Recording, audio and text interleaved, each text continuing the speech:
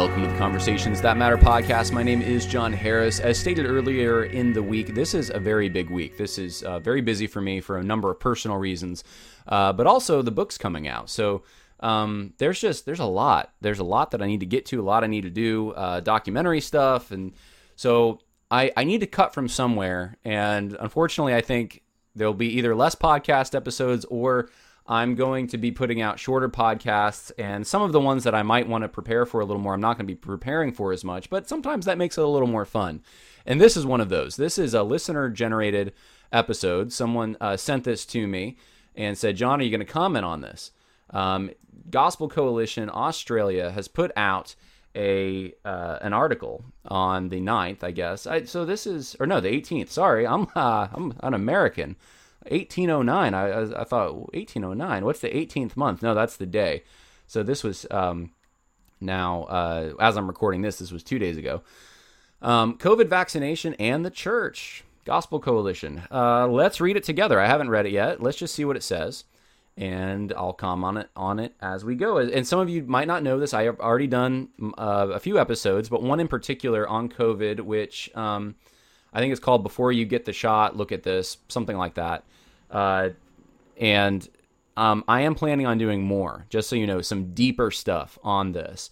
This is not exhaustive, whatever I'm going to say. But I don't know what I'm going to say because I haven't read it yet. So let's read it. Okay, so it's by Megan Best, who's apparently a bioethicist. It says, we offer her, reflections on the vaccine, It's,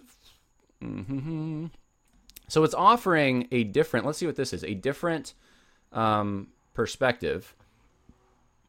Why we can't sign? Two evangelical ministers respond to the Ezekiel declaration. I don't know what this is. Okay, so this is, this doesn't look like an article that's anti the jab. Christian leaders have a duty of care to listen to experts and convey accurate information, not to publicly undermine health advice. Okay, all right. This is supposed to be their balanced perspective. I don't know about that. Looks like they're pretty pro whatever the government says just about, or if, generally the Gospel Coalition is kind of like, if the government says it, we'll do it, we'll incorporate it, but we'll kind of like, sometimes we'll pull back just a little. We'll throw a little bone to the people who are skeptical just to be like, well, we'll critique something that's not even that important, like tone or something. But I do want to say up front, before we've even started to get into this article, they are recommending another article because they're realizing as they post this, it's going to attract people like me. It's going to attract people who are going to probably pull it apart and critique it. And so they're upfront saying, look, there's another post here you can look at if you want a different perspective on this, which how different it is, I don't know about that. But all I have time to do is skim it.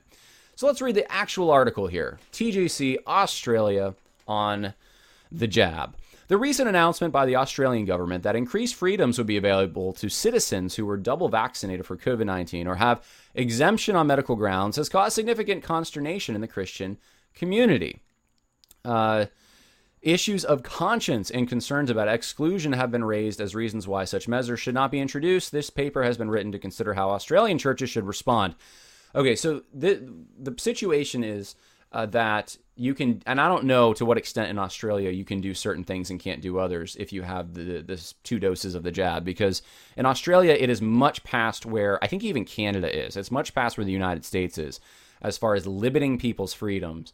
And I don't know if you remember from last year. You couldn't even go outside except for like an hour or half an hour, whatever it was, your allotted time per day. And the police, there's all these horrible things, horrible images of policemen tackling someone who's, like alone. Like there's hardly anyone near them. They're not infecting anyone. And the police just, in the name of stopping a spread of something, will all make an example of that person. And I'll get in their personal space. But that's Australia. The lockdowns were the hardest there, I think. So now they're opening up. They're saying, well, if you have these 2 doses, you can do certain things. I'm assuming that means probably go maybe have more time during the day or go to concerts, or I don't know to what extent, but you can do different things. Okay, Why we use vaccinations. There is no doubt that vaccinations can be an effective public health strategy to curb the spread of infection. We each have a God-given immune system, and it protects us. As we are exposed, our immune system naturally works to defeat and provide us with immunity against a future attack. However, diseases such as COVID can be life-threatening or leave us with serious health problems. Okay, two things I'm already disagreeing with here. Number one, maybe they'll get into it, but yes, I do believe. I'm not like someone who says vaccines are always bad. I think the traditional vaccine, right, the vaccine that you're going to give someone a dose of the bad stuff so that their bodies can create the good stuff, the antibodies for it.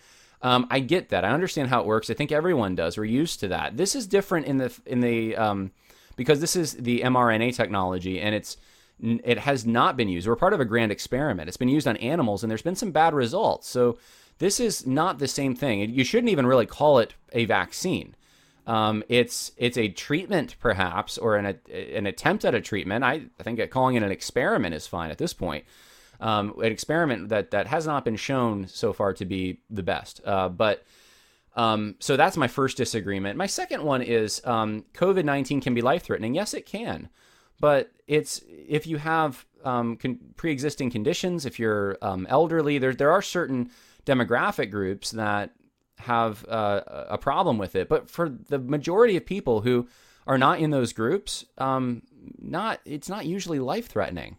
In fact, it's interesting lately, and this is not a study. This is just there are studies. I know Great Britain came out. It wasn't even an official study. It was just their numbers. Those who had the quote unquote the treatment were more likely to get the variant. And the same thing happened in Israel. I mean, we're getting numbers that are disconcerting, showing and in my own life though, without those studies, I'm just saying I've noticed the same thing. That the people who have gotten this, the jab, are the ones that seem to be getting the variant. And I've even had nurses tell me, like, yeah, everyone who's coming in who has COVID right now are people who have had the vaccine. So, I mean, look, if COVID's life-threatening, you're still getting COVID, or at least a lot of people are, even when they have the treatment. And it's not life-threatening for the majority of people, especially people who are in demographic groups that have, extremely high, over 99% survival rates. And the other thing I want to mention is, because I know several people who have done this, the alternative treatments that are out there, if you want to call them that, they shouldn't even be called that. They should just be the treatment. Some doctors are saying this is the treatment, this is the protocol. And I'm connected with a number of people who are using these treatments. I don't even know if I want to say it on the podcast because I think I'll get flagged. But they seem to be working. They really seem to be working. And there's not a whole lot of studies. I showed you some in my episode on this, that the little that's out there, these little independent studies seem to be showing that, yes, you can treat this illness with these alternatives. And they're safe. They don't have the question marks that the mRNA stuff has. And also, I'll leave it at that. There seems to be safer options out there, and the word's not getting out about them. And that you should ask yourself why. I know Project Veritas tonight is supposed to be, I should just say this, Project Veritas is supposed to be releasing some crazy stuff this week on some really earth-shattering stuff. They say it's like the best work they've ever done, or the most eye-opening work on this issue. You need to ask yourself, why aren't you hearing about these alternatives? Because they're out there. I know people have had them in my own family even, and seem to have worked very, very well. Because what kills you generally? It's when you get pneumonia. It's not the COVID. It's the side effects of the COVID. It's the pneumonia you get and that kind of thing. And if you can treat that stuff, especially early on, then you'll be okay. But anyway, let's keep going here. Prevention is always a safer option. Yep, I believe that. Vaccination can help us avoid or reduce severity of future infection. Well, I'm not so sure that's the case. There seems to be some data that suggests otherwise. Vaccines trigger our immune system to respond and develop immunity to that disease without having to actually experience it. Except, how many of you, when you got the jab, experienced COVID right after? Safety and efficacy. The COVID-19 virus is a new virus with new vaccines. Rare but serious adverse events associated with vaccine have been reported: blood clots, and cardiac problems. Okay, at least they're mentioning that. Early recommendations restricting the use, of one vaccine were based on risk-benefit calculation for the individual. Let's keep going here. Skip ahead of this. Delta variant is transmissible in light of the new situation. Except, here's the thing. It's transmissible. It seems like it's mostly with the people who have gotten the jab that it's transmissible. I'll just say this. In my own personal friend group and the people I know and stuff, no one who has not gotten the treatment has gotten the Delta. No one. Not one person. Myself included. But no one has. I know of several people who they got the jab and they got the Delta right afterward.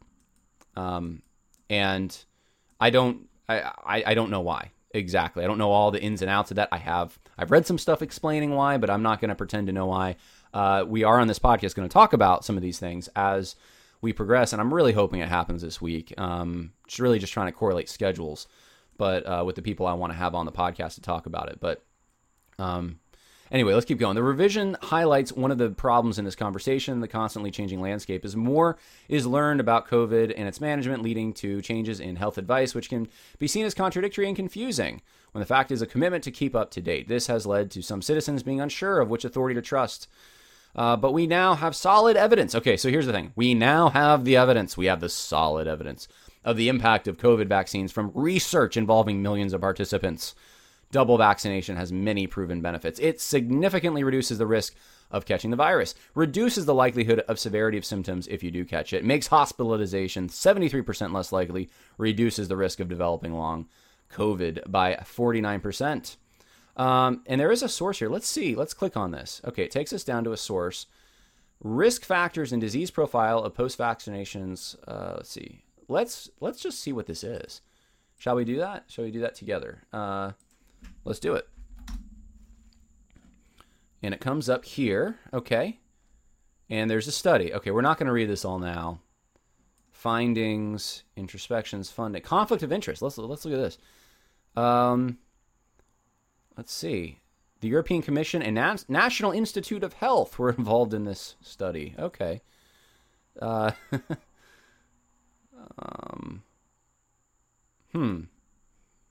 Grants from Massachusetts Consortium, pathogen readiness during the conduct of the study, and personal fees from Bayer Pharma, Pfizer, and... okay, I don't have to read anymore. So there could be potential conflicts of interest. You should know this about the study. And the findings, let's see, are probably the risk factors analysis. Okay, so the point of this is lower odds of infection following. So you're less likely to be infected with the virus if you get the treatment. That is the point of this. And so I've seen some data that suggests otherwise. So I would have to get more into this study to figure out why this is suggesting the opposite of what I've read before. But here's the thing. Even if this is true, let's say it's true. The concern from long-term effects that people have with the mRNA technology is enough, I think, for you to say, you know what, I'm not going to do it. There's alternative treatments out there that seem to be working just fine. And I'm not, especially if you're not in a group that is high at risk for this, you don't have a reason to. Why do this? And why then make it mandatory, put strings attached to it? Well, if you get our treatment, then, which, of course, is in billions and trillions of dollars is at this point being made off of it. If you get that treatment, then now you can have your life back. But you won't have your life back until you get this, even if you already had the, and this is already proven. If you already had COVID, you're significantly less likely to get the variant and to have a strong case of COVID than if you just had the treatment. There's already studies that say that. So if you're in that category, I'm in that category, then there's no reason to get the treatment. But they're still putting strings attached to the treatment. They could do a simple antibody test. They could find out whether you had it before, and but they're not doing it that way. Why? That's the question. Ask these questions. Gospel Coalition, why don't you ask these questions? Maybe there's a nefarious or less than honest, less than loving your neighbor reason that the strings are attached to this, even if this is all true.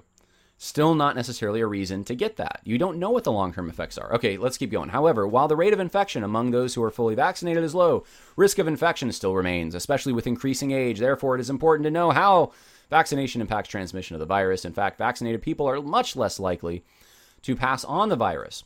Double vaccination reduces the chances onward of virus transmission by 40 to 60. The reason for reduced onward transmission is that there is significantly less virus detectable in vaccinated people. In summary, vaccination protects not only yourself, but those around you. Well, unless you already had it, then you don't need it. So why isn't that taken into account? Why isn't that part of it? And then you got to get, what do you have, a third booster now? I mean, how many boosters are you going to have? And then what about all the side effects? I mean, she kind of mentions it briefly, but then what about them? And what about the possible long-term effects? And think about the stories you even know from your own life. I mean, look, if this was the horrible disease that people portrayed it to be last year, and it's bad, it can kill you. And I know people who have, died from infections and pneumonia that was sparked by this. You would see people dying on the streets, though, if it was to the point of the way the media portrayed it. I mean, you would see it around you, and we didn't see it to the extent that we would have thought we would have. I'd like to suggest that if it's still that bad, if it's still this horrible, dangerous thing, that it's just, everyone's dying on the street, you're going to see them dying on the street. Think about the people you know. Think about the life you live and the people in your circle. And how many of them have recovered, how many of them, what they did, all that stuff. Put that into your mind too. Don't just, I think the data is important. I think it's good to get into data when it's actual scientific data. But sometimes if you don't know who to trust, sometimes start with what you do know. Okay. That's what I'm just encouraging you. If you're not medical, just start with what you do know and then work to what you don't know. And what do you know? From what side effects do you know from even the quote unquote treatment? I know of tons of them. From people I know. Possible, some of them we don't know. There's a correlation, blood clots and things we don't know.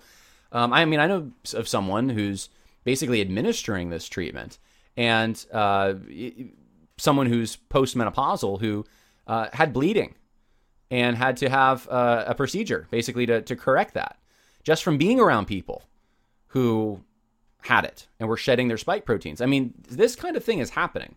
And there's not a lot of studies being done about this stuff. All right, let's keep going. The goal of community vaccination programs is to achieve herd immunity. That's really working, isn't it? Herd immunity works through achieving sufficient population immunity that transmission chain of disease is broken. We understand, okay, let's skip ahead. We know how that works. We know because of the variant and everything, that doesn't seem to be happening now. Why vaccine passports? In a liberal society, restrictions imposed by the state on an individual's liberty are justified only to prevent harm to others. Okay.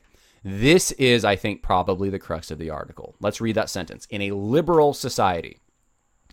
That's a positive thing in this article. Liberal society. Restrictions imposed by the state on an individual's liberty are justified when? When are they justified? Only to prevent harm to others. Okay. Now, if this is the only principle, if it's just to prevent harm to others, you can justify anything, then that's a blank check. I can make an argument about almost anything that, well, you know what hurts other people? Divorces. You should never get a divorce. You know what hurts other people? Driving your car. Yeah, you know what? Let me give you some stats on accidents, right? In a liberal society, we should require that, and here's the thing though. We do require driver's license in our communities. Why not take it a step farther, right? Why not say, well, we need state authorized drivers who went through a very intense, training, and they will be your official drivers, or with smart technology, we should just, have smart cars do it or something. I don't know. There is a kernel of truth, and that's why I think a sentence like this, we kind of want to go along with it at first, like, oh yeah, okay, that makes sense. But I would say there's something more that this needs to be tempered by. There's a check here that needs to be inserted here. There are things that you're going to do that will have negative effects perhaps on others, but you are free to do them. There are other things that you are not free to do. How do you make that determination? how do we make the determination of what's a personal choice and what's not? I say it's harming others when you tell them a lie about their eternal future, like, religiously, when you practice a false religion. So we should just ban all that. I say it's harm to others when when you don't tie your shoes. We should have a law about it. You could trip on someone. And look, if you get hurt, the people who rely on you are going to be in trouble. They're going to be up a river. I could just come up at the top of my head with tons of things. Everyone should wear cowboy hats, because you know what? The sun causes problems and skin cancer, and look at the cost that skin cancer. No one should be going tanning. We should be, going to the beach is bad. Because what? It causes harm to others. But there's a sense in which at some point someone takes personal responsibility for themselves. And if it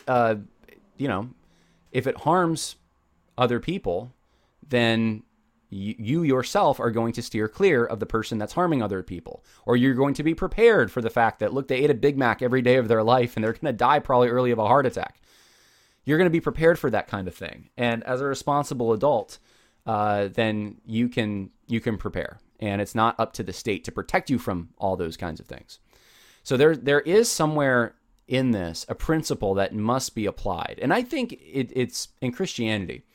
I think it comes from primarily the doctrine of spheral authority, when you realize there are different responsibilities given to different institutions, to the state, to the family, to the government. The government's job is to punish evil.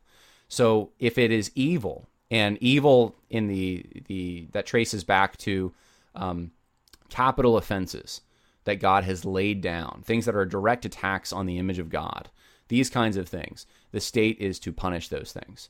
State is to punish this kind of crime when you're directly doing that. So if you're stealing from someone, if you're murdering someone, right, that the state steps in and says, okay, this is for the responsibility of the state to punish this thing. When you're eating a Big Mac every day, when you're doing something personally with your body, you're getting tattoos, you're going to smoke cigarettes, whatever, and I know the state's stepped into that already. The state's also stepped into biggie drinks and stuff. But when you're doing calculated risk assessment as an adult, and this is your personal jurisdiction, you're not committing a crime against someone else, even if the effect of your decisions could harm someone else. It's not direct, it's indirect. And that is a principle that is unmentioned here. The difference between a direct and an indirect threat to someone else.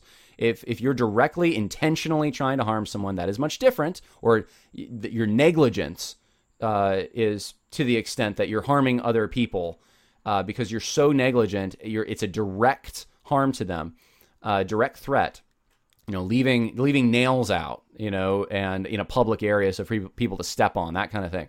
And you're just, totally have a disregard for human life. That's one thing. But when you're managing your body in such a way that's not as good as it should be or could be, that's much different. That's indirect. And so there's no way to rectify. There's just a blank check. This sentence is a blank check. Restrictions imposed by the state on individuals' liberty are justified to prevent harm to others. There's no limit to that. So this is where the Gospel Coalition is giving basically a blank check to the government at this point, when you endorse this kind of thinking. Unvaccinated individuals present a risk to society by being more likely to get infected and thereby infect others, possibly overburdening the health system and preventing others from accessing care. Yeah, I don't, what? Here in the United States, especially, the healthcare system, I know people in the healthcare industry in the worst areas for this, the worst areas. And it never did during the height of this, it never overburdened the healthcare system. I remember in New York City, Donald Trump sent these boats, right, to help. Never got used. All kinds of equipment and stuff sent up there, ventilators, things that never got used. Nurses staying in the hotels, waiting, being on call if help was needed, not getting used. The morticians went on strike in New York City. Most of you didn't know that. And all these camera images of all of these bodies, there's so many bodies. Because the morticians went on strike. It wasn't COVID. So this is scare tactics here. In the attempt to achieve herd immunity, incentives and disincentives for vaccination against COVID have been widely discussed. One idea that has been proposed is a system of vaccine passports. Yeah, that's going to bring us right into China's social credit system, guys, if we do this. Similar to those that have been introduced in many countries. The idea behind a vaccine passport is that you cannot justify restriction of a vaccinated person's liberty as they do not pose sufficient harm to others. This is just so out of sequence, so out of step with the world we're living in. Vaccine passports and Christian gatherings. Okay, so this is supposed to be about Christianity. Let's keep going. For Christians, a major concern raised by the introduction of vaccine passports is the question of whether double vaccination should be a requirement for attendance to a church meeting. And we're not even talking about that in the United States, but this is what they're talking about in Australia. Double, and it'll be triple soon. A duty to gather. Biblical texts require, Hebrew, they cite Hebrews, that you shouldn't forsake the assembling of saints. Several observations about these verses should be borne in mind. The situation being addressed in the letter to the Hebrews is not one in which the readers have found themselves temporarily prevented from holding large face-to-face gatherings. Its challenge is not to believers who are conscientiously minimizing health risks by complying with a public health order. It is to believers who are growing slack in their care for one another. Okay. All right, let's eat through this one, okay? The argument here is, well, this is temporary, and it's a good reason. Okay, I doubt it's a good reason, and it's not temporary. It seems to be going on and on and on and on. Is that not true? I mean, this is a year and a half after the fact, and we're still talking about this? So please don't tell me that. And number two, it's not just Hebrews. It's not Hebrews, like that's the verse that everyone's got to get around. You got to get around the idea that your spiritual gifts are used in a community of believers, and you're a body of believers commanded to gather. And that's the habit of the church. That's the tradition of the church for thousands of years. And this goes through even the bubonic plagues. Martin Luther housed people who had the Black Plague at his home. The Christians ran into risking themselves to help others. And they did not forsake the assembling together. There are times, I've talked about this, blizzards, those kinds of things that make it impossible for a Sunday or 2 Sundays or a short season to gather. Yeah, there are. Logistically, it's impossible. But that would be the definition of temporary. This is not temporary anymore. This is there's no light at the end of the tunnel unless you do what the government wants you to do and basically adopt China's social credit system, or the beginnings of it. And I guarantee you Hebrews isn't talking about that.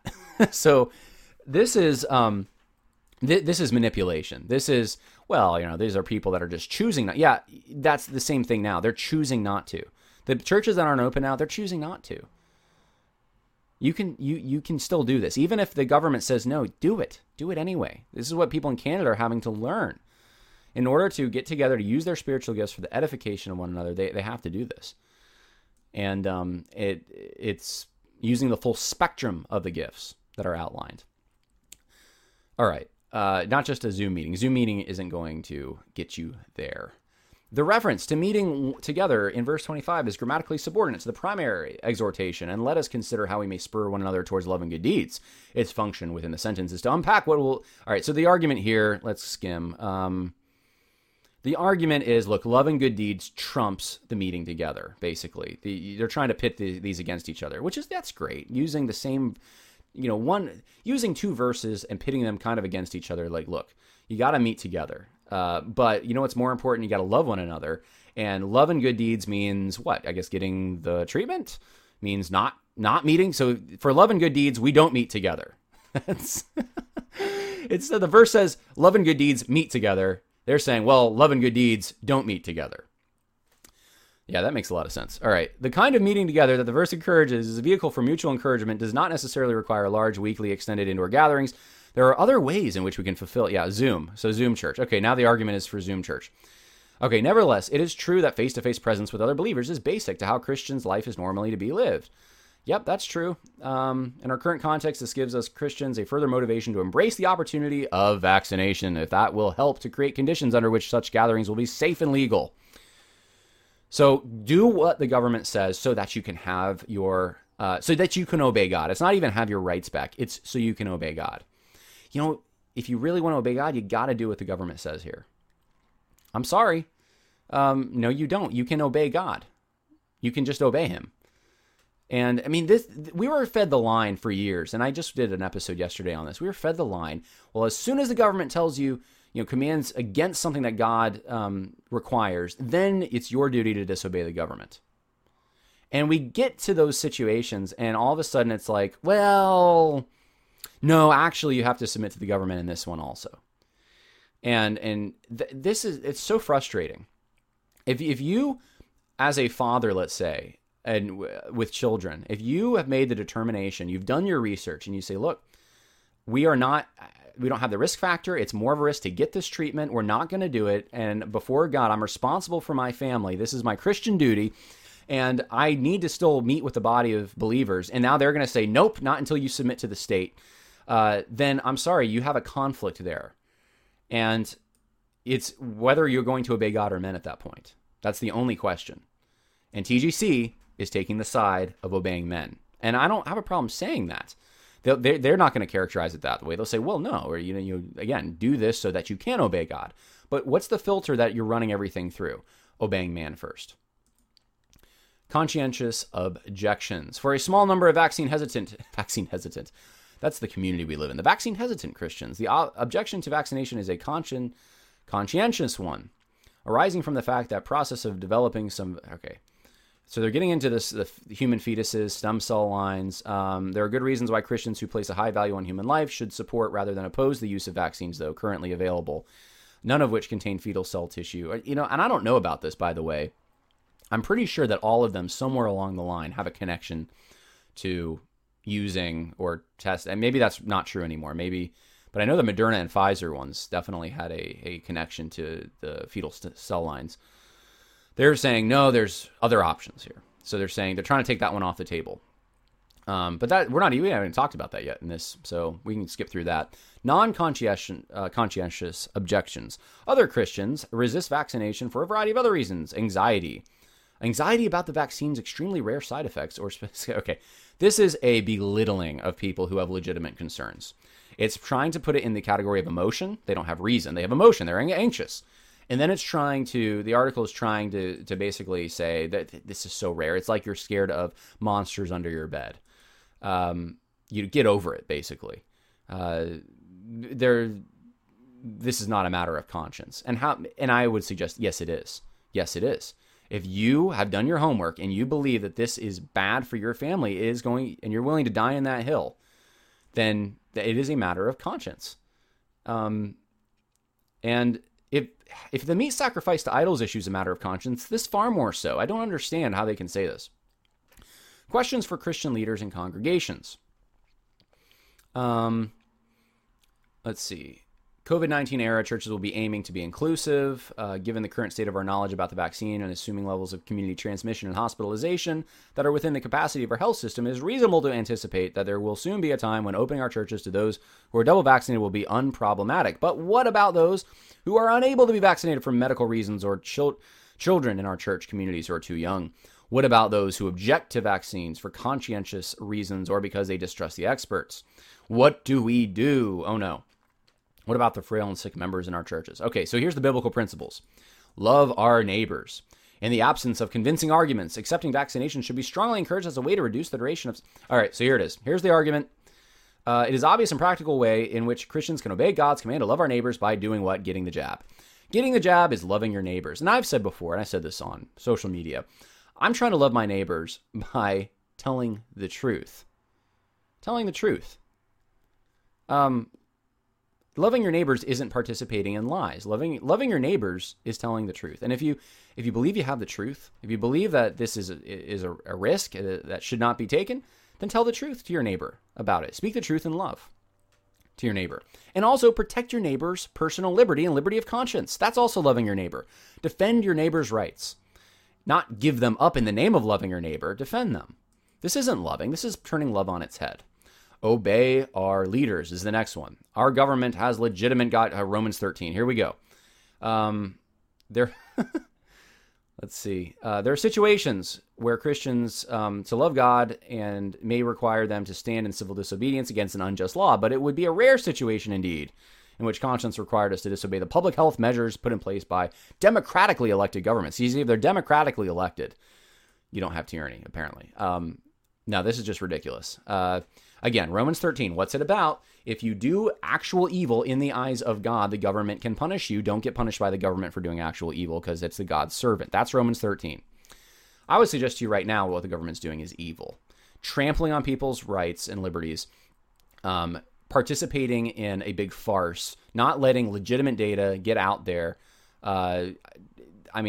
It's just even social media working in conjunction with the government to deny people's access to the public square and warning others about this stuff. The government is, I can say this about the United States. Look at Fauci. Look at the gain of function research stuff. Look at who's benefiting. What is his wife, the high up in the CDC or something? I forget which one it is, but he's making millions off of this. These people are not to be trusted. They've gone every which direction, and it seems like whatever decision they make, it's what benefits them. Respect the conscience of others, Romans 14. Well, so I'm sorry, with number 1 and 2, you already disregarded that, so I'm not even going to read this respect the conscience of others thing. Prioritize the weakest and most vulnerable. It is our duty to the wider public and our care for the congregation whom we gather. Okay, so if that's true, I can turn this on its head and say, look, you're going to prioritize the weakest and most vulnerable. How about those who are going to get, who have gotten side effects from these treatments, and those who could potentially get side effects in the future because we don't know what's going to happen because this is all a big experiment. Trials don't even complete until next year and the year after. So how about we prioritize the weakest and most vulnerable by looking into some of these alternative treatments that have been proven in small studies to work? How about that? But nothing about that here. A path forward. Let's skim through this. I don't have a lot of time left. I'm just going to skim here. Okay, last sentence. With care, creativity, and willingness to pursue the good of others ahead of our own convenience and advantage, it should be entirely possible for us to practice both our call to minister the gospel to all people and our responsibility to love our neighbors and care for the vulnerable without requiring one of these commitments to trump the other. Well, this is garbage. This article is garbage. It doesn't actually help. And this is the thing about Gospel Coalition. This is the thing I don't understand quite. If they have a political angle, I kind of do. Here's the thing about them. They kind of portray themselves as this outlet to help the church. And I'm not saying that there's nothing that's ever been posted there that helps the church. There may be some things. In general, you read their articles, though, they don't answer the hard questions. They're soft pedaling whatever is, it's like they soft pedal whatever's progressive, whatever the government wants to do. And then for conservative positions, especially, they nuance them to death. And it's a trend I see commonly with Gospel Coalition articles. And it doesn't really help the church. You read an article like that, and afterward, there's not a lot of information you walk away with, like, you know what, that really helped me think through this issue. It's mostly like, wow, that you really were stretching things to try to convince me to take the jab. That's what that was about, stretching even biblical principles and passages to do that. It's not helpful. It's just not, it doesn't assist the church in any way. If you really love people, if you really care about people, why can't you even mention some of these things? Why can't you mention hydroxa, and I won't finish the word, or I won't finish the word. You know what I'm talking about. Why can't you mention those things? Why is it like forbidden to even acknowledge their existence? If you really care about people, why not mention the other, they're just statistics. They're not even studies, but the stats showing if you get the jab, you're more likely to have an infection. Why doesn't that make it into, at least acknowledge that kind of thing? Acknowledge that there's countervailing, there's information that does not go along with the point that's trying to be made here. There's a lot of belittling too. I mean, like I said, putting people in the category of emotion if they object. They're ignorant. They're afraid for no reason. Those are the people that are against this. That's the impression you get. So it's kind of like signaling to the statists that, like, we're on your side. We're on your side. Don't come after us. We told them. We told those conservative Christians to get it. That's what I see. That's what I see coming out of TGC. So that's my reaction to it. Listener-generated episode. Once again, we're doing a couple of those this week. Hope that was helpful. God bless. And like I said, more coming later in the week. Bye now.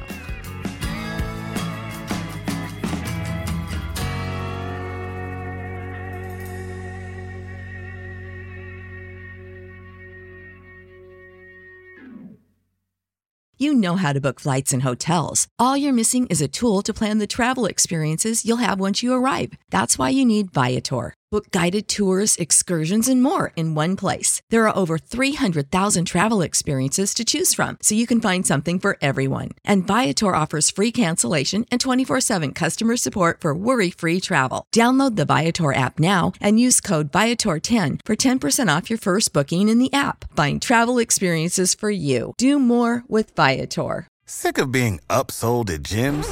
My guy, you're currently a base member? For $90 more, I can upgrade you to our Shred membership. For $130 more, you'll be a Swole member. And for just $300 more, you'll reach Sweat Platinum. At Planet Fitness, you'll get energy without the upsell. Never pushy, always free fitness training and equipment for every workout. It's fitness that fits your budget. Join Planet Fitness for just $1 down and $10 a month. Cancel anytime. Deal ends Friday, May 10th. See Home Club for details.